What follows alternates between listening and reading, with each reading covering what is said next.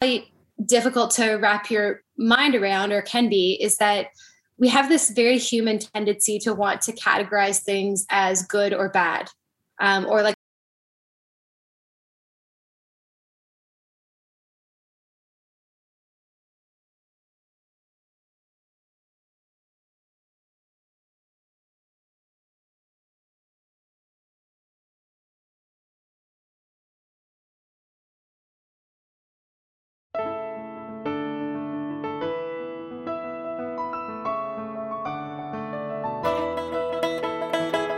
Welcome to Season 6 of Talking Home Renovations with the House Maven.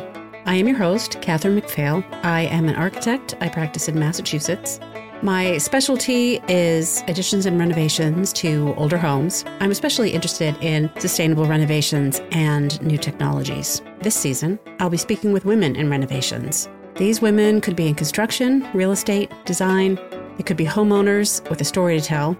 Each will bring her experience and advice to people who are planning a home renovation of their own.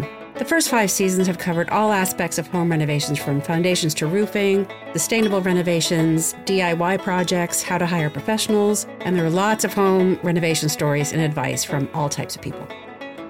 A season of Women in Construction would not be complete without an episode from Christine Williamson, an architect and building scientist who I admire. She was a guest on my show back in spring of 2021, and we are revisiting that episode this week. We got into some extensive discussions about wall assemblies and with a focus on insulation. Christine's worked all over the world consulting for restorations, forensic investigations of building failures, risk mitigation, and she also teaches architects about building science through the Building Science Fight Club. I hope you find some answers to your insulation questions in my conversation with Christine. But Christine, so a listener asked me about insulation, right? So I thought, well, I could talk about insulation, but I don't have anything. I'm not an expert on insulation. I mean, I feel like being an architect, you just have to kind of know about a lot of different things and then sometimes call in the experts for a more interesting version. So that's why I contacted you. Well, I'm pro insulation. I know you're pro insulation. Pro insulation. I'm also pro insulation, just for the record. That's it. That's all you needed to know, right? Well, I think for homeowners, like from a homeowner's point of view, I think they're told a lot of different things about insulation and which one's the best one and which one you can't install and which one's going to cause mold. You know, so there's some fear around it, and then just trust for the insulation people who are trying to get you to hire them to, let's say, blow in blue jean insulation, or whether, you know, so what's the real situation?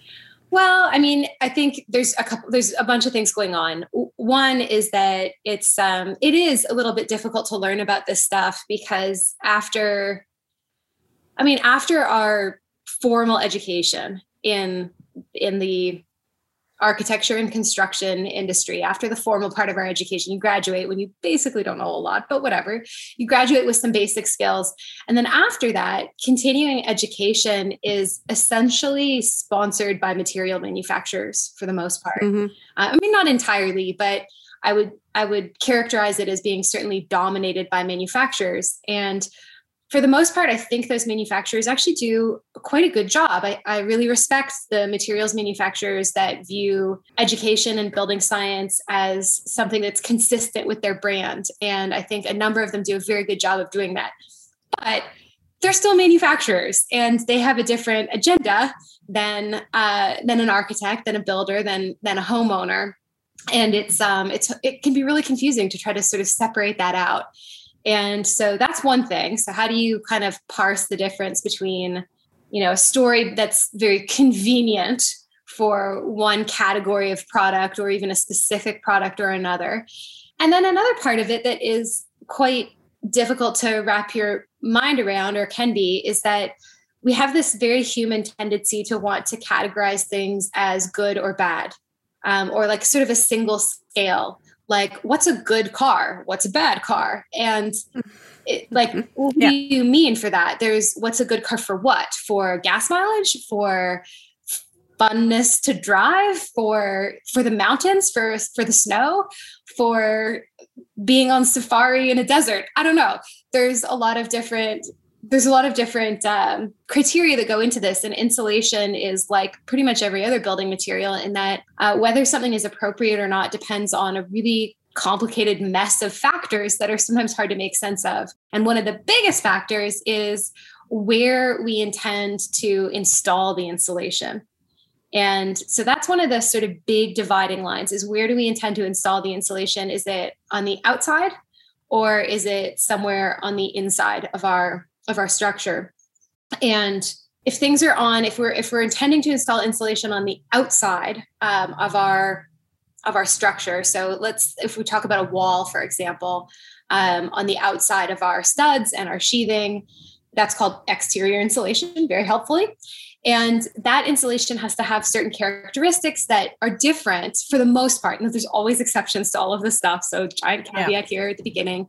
But there's some features that insulation needs to have that insulation that we intend to put in a different spot doesn't have to have. So for example, we need it to be relatively tolerant of wetting because we're putting it outside.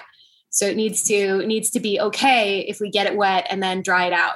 It needs to still work. It needs to not degrade and separate and melt or fall down our wall. It has to be if it can't melt. And we might have some preferences among insulations that we can now instead that will hold up okay outside. We might have all kinds of preferences about how we intend to fasten it. And there's all kinds of preferences here and there among different stuff. And that's okay too. So we can have a very practical preference on, well, this stuff is easier for me to handle than this other stuff. Let's see what else. What's another easy way of kind of categorizing stuff? So one is whether or not it holds up to water, depending on where you want to install it.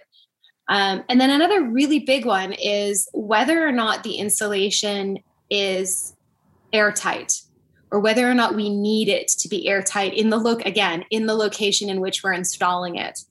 And a really good example of this is, let me begin by saying that we only need insulation to be resistant to water and to act as insulation, to be thermally resistant when we are installing it on the exterior of our structure.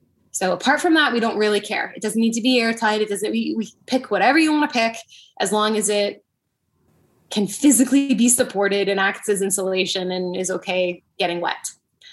When we start saying, okay, well, what are my other options? I don't want to do that. For whatever reason, I can't install insulation on the exterior of my structure.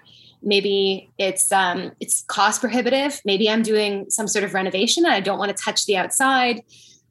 Whatever your reason is, or maybe it's going to complicate the trim detail where your windows are to have insulation takes up space, right? So you've changed the depth of your wall. And anyway, so for whatever reason, let's say you don't want insulation on the exterior, you can install insulation. And this is completely standard. We do this all the time. We install inexpensive fiberglass batch or blown cellulose insulation in our cavities. So what we call the wall cavity, which is essentially the space between the studs, the wood studs. So for people who have watched houses get built, it's the pink fluffy stuff between the wood framing.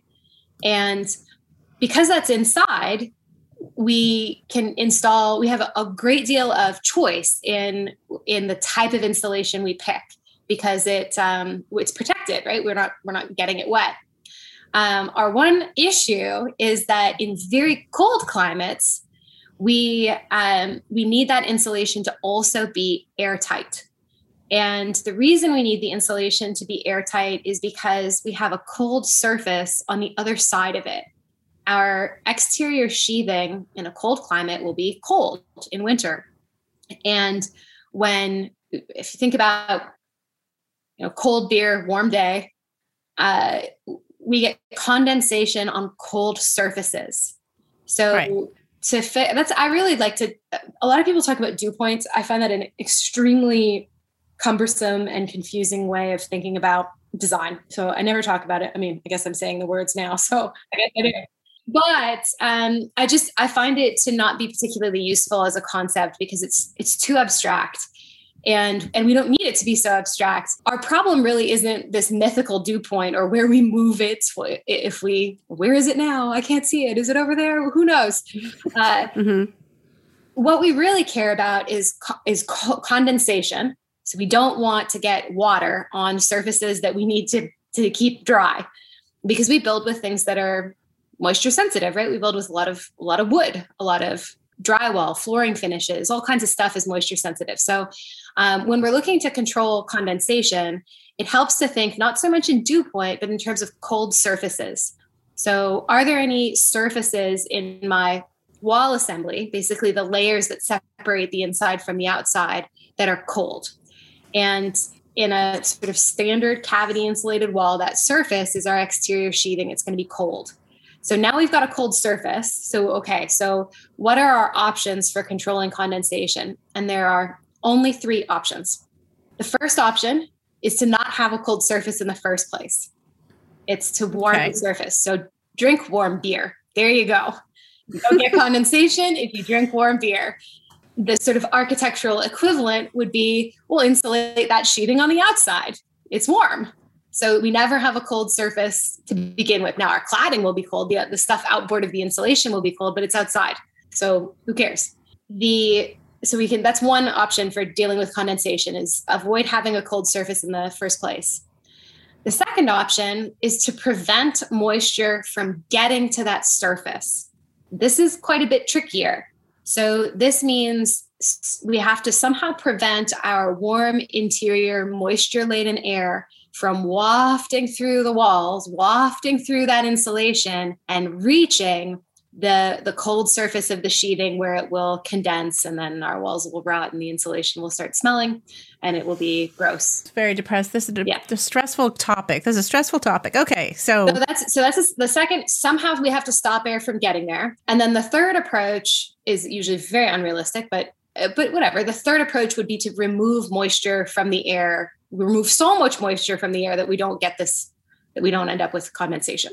And usually in architecture, we actually approach these 3 things in combination. So we use some sort of combination of making the surface in question just a little bit warmer, stopping most of the air from getting there, and keeping the interior environment dry enough that it's that we hit the sweet spot of being in the safe zone.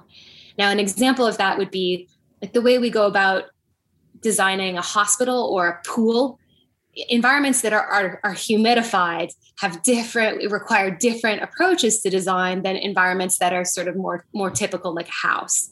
So in some environments, you might actually need to, you pursue these things with more or less discipline and vigor.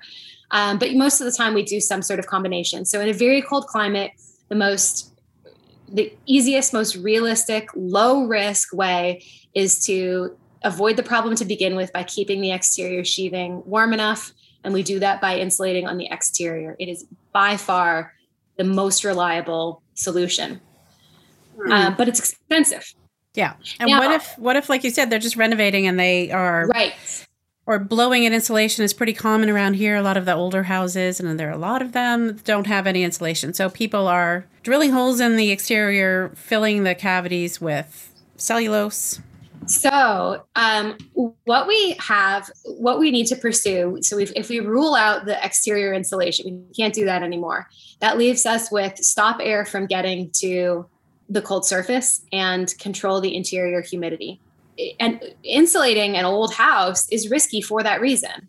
So if you add insulation where there previously wasn't any insulation, not only are you adding a moisture sensitive material into your assembly, you're also the very nature of the insulation reduces how much your wall can dry, because the whole point of it is to reduce energy flow.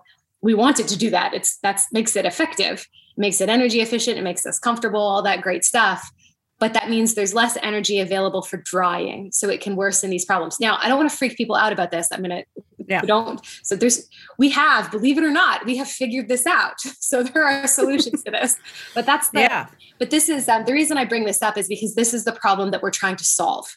So how can we, in a cost-effective way, increase comfort and energy efficiency, but not compromise durability by creating a problem that we didn't used to have? Now we find that even in brand new houses in climate zone 5, we can build, it's still permitted, it's allowed to build, and you Google ASHRAE, if listeners are unfamiliar with the climate zones, Google ASHRAE, ASHRAE, climate zone map, and you can see where you are. It's like a color-coded map. It tells you find your city, you can find out what climate zone you're in. Okay. I'll also link to that if anybody wants to look at the show notes. Yeah. So basically the colder it is, the more this is an issue. The more mild it is, the less this is an issue. So New York City, for example, is in climate zone. I think it's in climate zone 4, but it's like the northernmost part of climate zone 4. And then after that, so if you're in Boston, right? Boston area? Mm-hmm. You're yep. climate zone 5, I think. Wow. I think so. Yeah. Yeah. Well, there's no reason you have to memorize the whole country. I have to look it up too. So anyway, but you don't start having a real issue with this until you're sort of on the edge in climate zone 5. Everywhere else, this stuff matters quite a bit less in walls. And assuming your building is not a humidified building. So just a typical building, climate zone 5 is where you start to be like, we got to be really careful here. Anyway, so in climate zone 5, the building code permits in most places, there's local variations here, but most building codes permit you to design a 2x6 cavity insulated wall with no exterior insulation. Mm-hmm. So there's no exterior way of controlling condensation. It's just the insulation in the wall cavity, and that's pretty safe. It's permitted. Now you actually will. What a lot of people don't know is that you actually do get a little bit of condensation on the inside of your sheathing anyway. Even though it's permitted by code, you will get a little bit of it. However, most of the time, it is not enough to cause a problem. It will end up re-evaporating. It'll get absorbed by the insulation, by the sheathing, and it'll re-evaporate. And most of the time we're fine. Where we sometimes run into problems is, let's say you've got a small house and you have a lot of people living in that house and producing a lot of humidity from cooking and showering. And I don't know, maybe you've got some teenagers who take long showers, or you're doing some fancy cooking in the kitchen. It's getting a lot of use. You're cooking big meals for a lot of people. You're generating a lot of humidity. That can be a problem. You can have a condensation problem as a result, or you've got a steam room or something located on an exterior wall. Or what I'm saying though, is that there are conditions that can push a wall to failure in one case that don't apply equally to everyone else. So some of this is dependent on use. So in climate zone 5, we find that we're just, sort of the sweet spot. Like condensation happens, but most of the time it's not a problem if we don't have very high humidity levels in the house for, reasons related to occupancy. And we seem to be fine. In colder climates than that, we need to pay a little bit more attention to this stuff, and we need to do an even better job of stopping warm, moisture-laden interior air from reaching the sheathing. And again, there's 2 approaches to doing this. And here's where you get some sort of controversy in the industry. It's quite common in Europe, for example, and in Canada, and also in the US, to use what we call an interior vapor barrier or vapor retarder. So it's basically your listeners are probably familiar with seeing Tyvek on the outside of homes that controls water. Well, it's a sheet membrane like that goes on the inside before the drywall goes up. And if you detail that to be airtight, that can theoretically stop interior air, keep interior air inside, keeps it out of the insulation, out of the wall cavity. And that is required by, there's some sort of vapor retarding something is required by code to varying degrees in colder climates. There are 2 problems with this. One problem is that we tend to not be able to do a very good job of actually making those things airtight. Now, and this is where some of the controversy comes in. There are people who absolutely insist that this is completely fine and that we're good at this. I disagree. I think that it's this trying to control moisture from the interior is inherently risky. And my approach, I'm maybe more conservative, in this, and I have a lower tolerance for risk. And I would say, don't do this. If you're this close, I don't want to count on you not having guests over and taking an extra long shower and it pushing your wall to failure, or having family members have your occupancy doubles because you've got guests for 6 months or something. I don't want to count on my clients living a low humidity kind of life to keep the wall safe. So I recommend installing exterior insulation instead to control condensation. I think it's more reliable, but again, it's more costly. And so here's where we've got architects have a real big challenge in that the safest, most energy efficient, most comfortable way of controlling condensation and complying with the code is more expensive than the less expensive, but also more risky way. And this is where this gets very confusing because people will Google this and they'll be like, I'm confused. Some people say, don't do this. Other people say it's totally fine. What do I do? Now that's one thing. The second part of all of this is, let's say you do this on the inside. You decide, okay, I'm going to be really attentive to this and I'm going to control condensation by having some sort of interior material that keeps the inside air in and keeps air away from my cold surface. It matters what material you use to do this. And if you inexpensive materials are risky for a completely separate reason. So it's very common in Canada to use polyethylene, which is, plastic, like the same stuff that your garbage bags are made out of. And that worked actually quite well in Canada for a very long time. But you know what they didn't do in Canada for a long time? I'm from Canada growing up. They didn't air condition.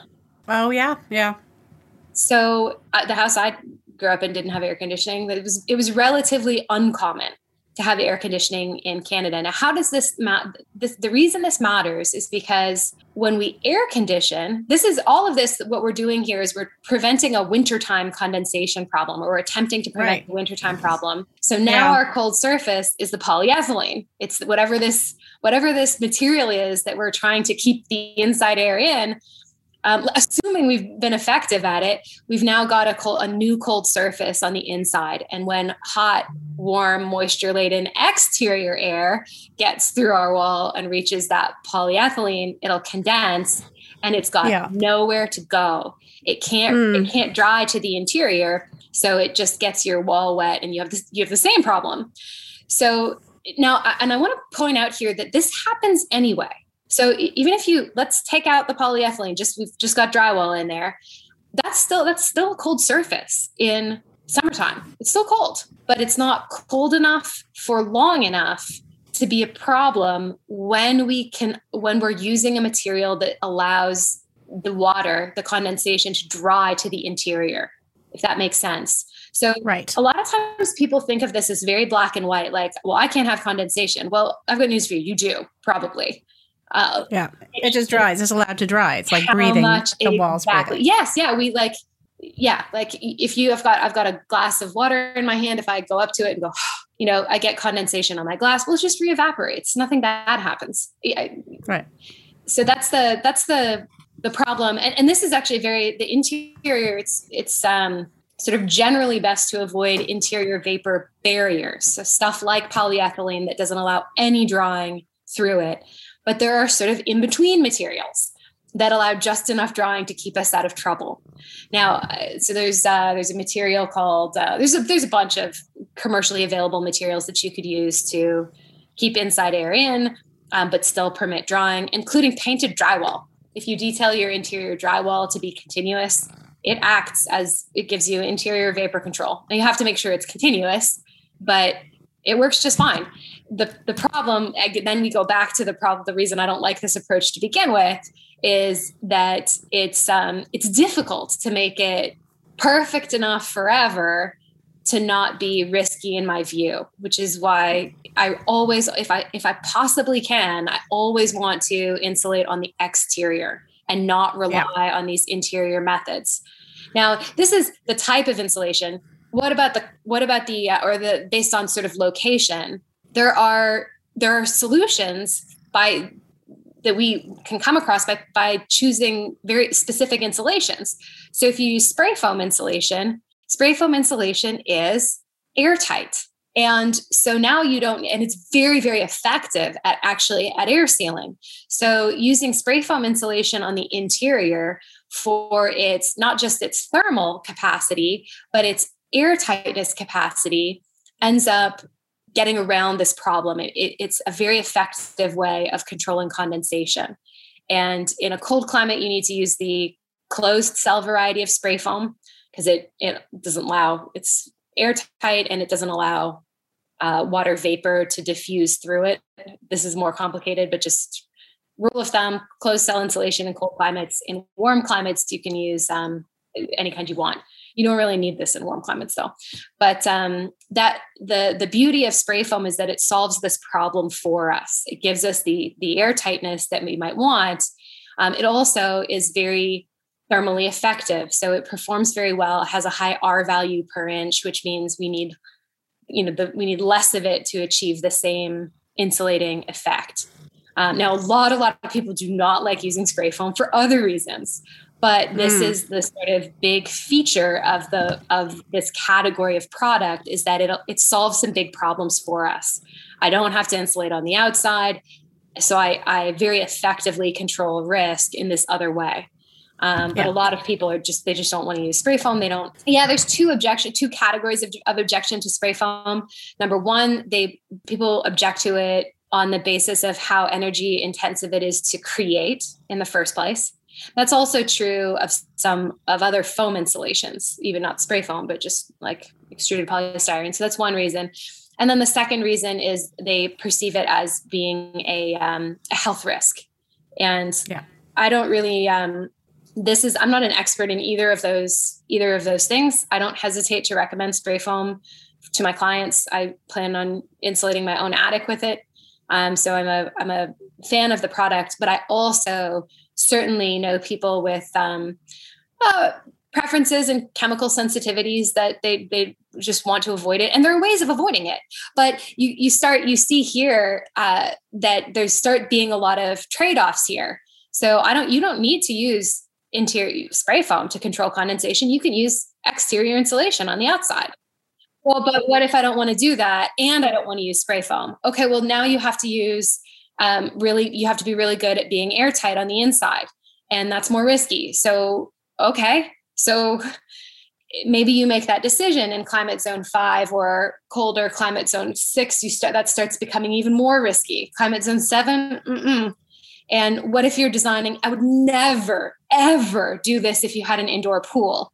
I mean, like you just could not possibly be good enough at it to control moisture, or a hospital, any kind of humid environment. This would be absurd. So there's just a lot of trade-offs, and these decisions become kind of difficult. So the more preferences you have, the more difficult. I mean, this is true in everything, right? The more preferences you have, the harder it is to accommodate those preferences. Yeah, that's true. That is true. So what about attic insulation? You brought up you were going to use the foam insulation in your attic. So we have the same problem with roofs, but it's actually that we do in walls with condensation control. But the problem is exacerbated because we get no exterior drying through our shingles or through whatever we're using as our roof membrane. So we have that same issue. Remember I said we can get condensation on the inside face of our exterior sheathing on a wall. We can get, but we just need to not get enough of it for long enough to create a problem. Well, on roofs, the stakes are a little higher because we don't have the same drying that we have in walls, because we don't get drying through the shingles. So right now there's sort of two categories of roof. You can have a vented roof, or a vented attic, or an unvented attic. And either way, you have what we're doing is we're trying to control condensation. So our roof sheathing, the thing that the shingles, and you have an underlayment too, but the thing that the shingles are attached onto, that material will be cold. So it's plywood or OSB, whatever it is, that material is going to be cold in winter. So we're going to get warm, moisture-laden interior air that goes through our ceiling, goes into our attic, hits that sheathing and condenses. The easiest, most cost-effective way of dealing with that moisture is by venting the roof. So you have an air intake at your soffit and an outlet at the ridge, and we just flush that moisture out. So it's not that the problem doesn't happen. We get condensation. We just dry it out by passing air over it, and it's sort of natural. It's very, very effective.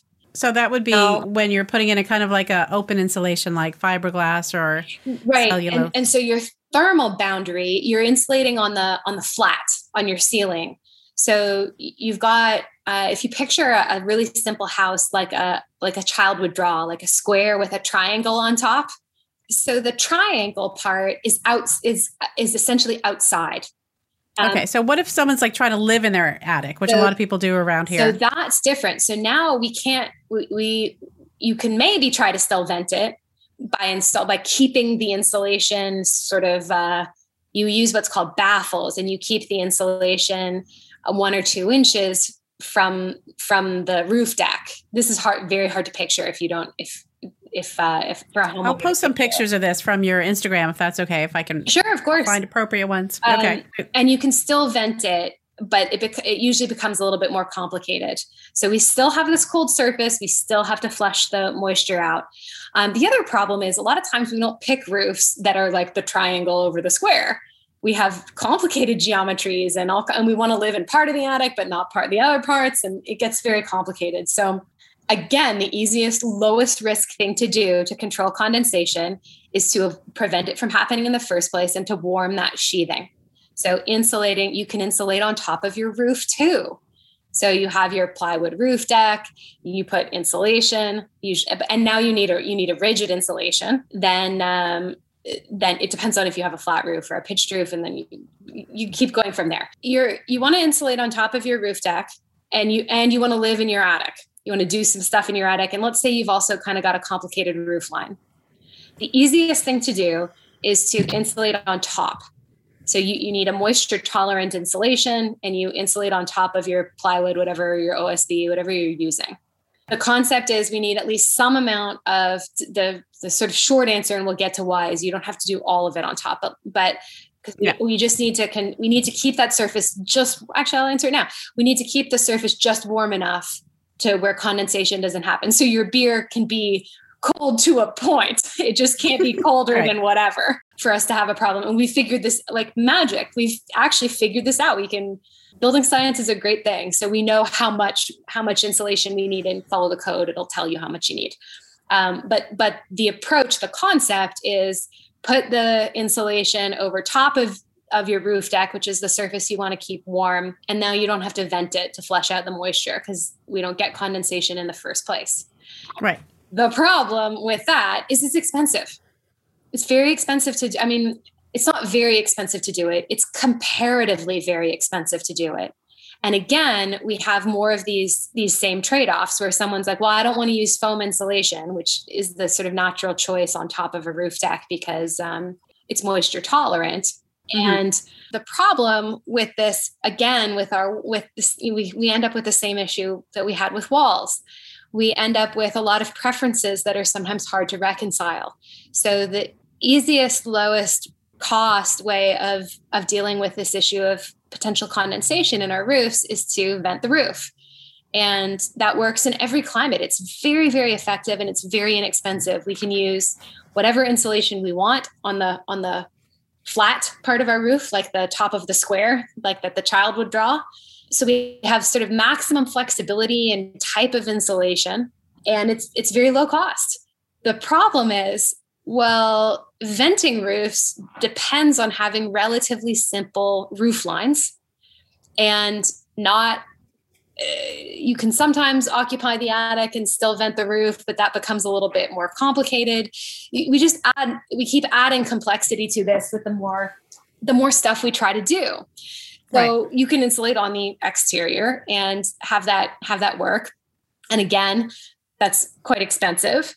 So here again is where spray foam presents itself as this wonderful solution, in that it has a very high R value per inch. So you can achieve that condensation control because it's so airtight, and it doesn't take up a whole lot of room, and you can occupy your attic. So same as the wall, it solves a really difficult problem for us. It means we get to avoid insulating on top of the roof deck, which is a labor issue as much as it is just a product issue. You have to get your roofer has to be okay with installing exterior insulation.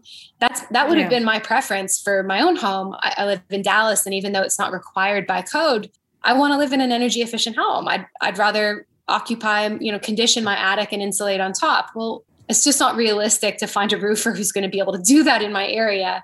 So I either make do with, air seal the best I can in a ceiling. That's very difficult to do in a ceiling because we've got lights and electrical stuff and plumbing vent stacks and all kinds of stuff, but you can do reasonably well if you're paying attention to making your ceiling airtight. Now, and that's not for condensation control because we're venting our roofs. That's more for energy efficiency and comfort.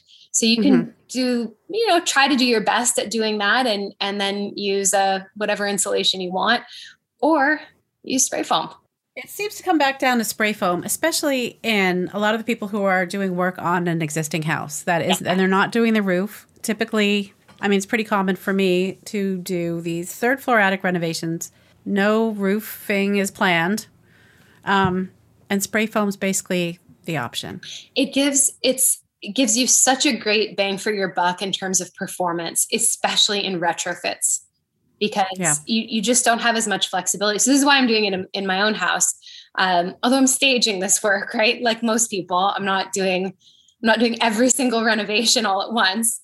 But the idea is to what we call condition the attic. Now, I'm not intending to live up there. There's not enough room, but I live in an old house, and it would be really nice to have a place to put, our winter clothes and our skis. Storage up there would be pretty nice. And it would be nice if that storage could be temperature regulated.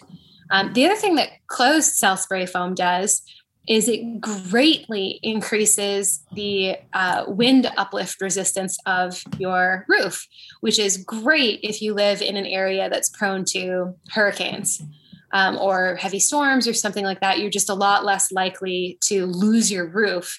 And that's a really big deal in terms of how resilient your home is to this kind of damage. If you lose your roof in a big storm, that's just... You can afford to have your windows leak a little bit, but if you lose your roof, that's it. But no, the spray foam really helps for that a lot. So my climate in Texas is mild enough that I could use open cell spray foam, which is less expensive than closed cell. And that's sufficient for me to control condensation, but I'm going to elect to use closed cell spray foam because I want the higher R value per inch. I'm a geek and I want more energy efficiency. And I like this house is 100 years old, and I want to give it another 100 years. And if I can make that roof nice and strong, I see that as a benefit. Closed cell spray foam also tends to be a little bit more effective than open cell at air sealing, especially at the wall to roof connection. And that's appealing to me as well. Anyway, so there's a lot to like about spray foam for certain kinds of people, but it's also, it's also, it takes a lot of skill to install it. This isn't just a laborer who's inexperienced should not be on this crew. It's dangerous to install. You need proper safety precautions, and the equipment needs to be very well maintained. Spray foam comes in like a two-part mixture where you mix sort of part A and part B, and they mix in the what's called a gun that they spray it on. It's sort of like the rig kind of looks like if you've ever seen spray applied painting done, it kind of looks like that, but what comes out is a foam. But the mix happens as you're spraying it. And so if the gun is clogged or something messes up that part A, part B mix, it can be really bad. The foam can off gas for a long time. And if you end up with a problem, now you have to remove it, which is pretty costly. Like, this is not an area where you economize on expertise. Like, you want a very experienced crew doing this work, and you should think about the risks. Now, not everybody wants to do that. Again, not everybody wants to do this. They hear this and they're like, this is too many chemicals. I don't want this. And that's fine. There are plenty of alternatives, but those alternatives have consequences. So if you're going to vent your roof, you need a more simple roof line, period. You just do. Or you pony up for exterior insulation on your roof. So it sounds like cellulose, or the blown-in cellulose, or fiberglass, or sheep's wool, or whatever, all of that stuff, you really need to be thinking about how the whole assembly is going to breathe and where the cold line is. You need to be controlling condensation. So if you're going to use an insulation that's moisture sensitive, like those options, blown cellulose, sheep's wool, whatever, you need to find some other way of controlling condensation. And there are other ways of doing that, but there's sort of a cost to doing so. Sometimes an aesthetic cost, sometimes like an actual dollar cost, right? But there are trade-offs with any product. Has trade-offs. This is not to suggest that there's like unique trade-offs to these products. Like, they all, any design decision you make, that's why it's a decision, right? You pick one thing and not another thing. So there's trade-offs to it. And the big trade-off is, I guess there's the two trade-offs both relate to water. It's, am I putting it in a location where it's protected from the elements? Most of the time, the answer is yes. You're putting it inside, but you wouldn't insulate with sheep's wool on the exterior of your. Well, no, don't do that. You couldn't even do it. I mean, it would be hard to do it anyway, but you wouldn't do that. Sheep's wool. I just brought that up as like a very. I know.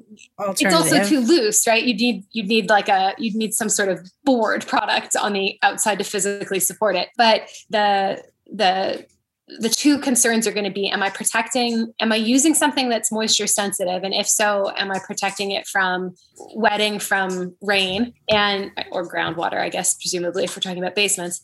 And number two, if I'm using this kind of product that is moisture sensitive, and even if I'm not, how am I controlling condensation in my walls and in my roof? Do I have any cold surfaces that I need to either warm up or keep air from reaching them? So those are the big questions. And then the other stuff that I'm not an expert on, but that people tend to, some people tend to care a great deal about. It depends on how far down this rabbit hole you want to go. But people have all kinds of preferences about how the product is produced, who sells it, whether they like the people who sell it. That matters, and that's okay. If you have an installer that's really comfortable with it, that recommends it, how good do you feel about it? Those are factors that matter too. And this isn't to say that I don't want in this conversation to say that any one of these things is more important. They're all factors that need to be considered and weighed very carefully. Well, I have to say that I don't feel any better about the insulation choices than I did before. There's nothing magic. I mean, in some ways that should make you feel a little better, is that, I mean, better and worse, I guess. It's that there's nothing magic about any of these. They all come with trade-offs, and the difficulty about design is trying to pick the option that suits whatever your case is the best. Is it a retrofit? Is it new construction? What's your budget? What are your expectations regarding performance? What are your expectations regarding durability? How do you plan on living in the house? The decision you make, if you've got, a modestly sized home that you plan on having a lot of people in, is different than, well, I'm retired. I occasionally have guests and I live alone. These are different decisions. So it's messy and complicated. That's the part that's hard. But yeah. I guess a lot of times people get sort of a lot of anxiety over this, thinking there's one right answer. And if I could only find it, then things would be easier for me. So it's not that people are confused, because it is in fact confusing and difficult. So that's the part that feels good. You're not alone. But the part that's hard is like, oh yeah, this is hard. It's hard for everybody. You gotta find your sweet spot. I'm going to link to your information, but tell me about how people can find you. I know you have an awesome Instagram account. So my Instagram account is, it's called Building Science Fight Club, and it really is more for professionals. So yeah, it's for professionals. Certainly there are lots of people who like to geek out on this stuff, and I would love to have you. That's great. If somebody's listening and says, hey, this is really cool, but this is, the audience, the intended audience is really practicing professionals. So, that's a good source for information. You can find me there. I teach architects courses, and that's on buildingsciencefightclub.com. Again, it's for a professional audience, but it doesn't presume any special knowledge on anybody's part. So as long as you can read architectural drawings, like you know what a plan and a section is, and as long as you're have a general understanding of how the profession is organized, right? Like you hire an architect, the architect does the design, a builder builds. That's pretty much all you need. You could certainly somebody who has that knowledge. There's no special knowledge that someone needs to take it. So if you're really interested, buildingsciencefightclub.com, take the course. Like HGTV has convinced a lot of homeowners that this stuff is easy, and it is not easy. And this is why you hire a designer. And it's okay if your builder or your architect is not an expert in everything. That's okay. And so if it's actually impossible to be an expert in everything. It's not possible. So if you've got an architect that a lot of people ask me this too, because they see my Instagram page and they're like, oh my goodness, like there's all this technical stuff that I didn't know existed. How can I be sure that the architect I hire knows this? I don't have the solution here, but this is what I tell people. So I tell people, ask them. Ask your architect or your builder what their comfort level is with a lot of this stuff. And they should be able to, everybody's going to say, I build high quality stuff. I design high quality stuff. Everybody's going to say that, but listen to what they're really telling you. If they can, they should be able to give you a more or less coherent approach to their design with respect to energy efficiency and water management. They should be able to do that. And then the second thing is, if your architect or your builder does not have this level of competence, go hire someone who does. Like work with your architect that you like for all kinds of reasons that you like your architect. You get along really well. You think the design is going to make your heart sing when you are living in your space. Go work with that person, but just add to the budget the cost of a consultant. For building science consulting on a relatively simple house, it's you can hire someone pretty good for about $5,000. It goes up from there. The more complex your house is, the more kind of crazy it gets. But as a percentage of, this is most people's largest single investment. So hire the team that's going to get you what you really want. And it's okay if not all of the skill sets exist in one person. And we do this. Yeah.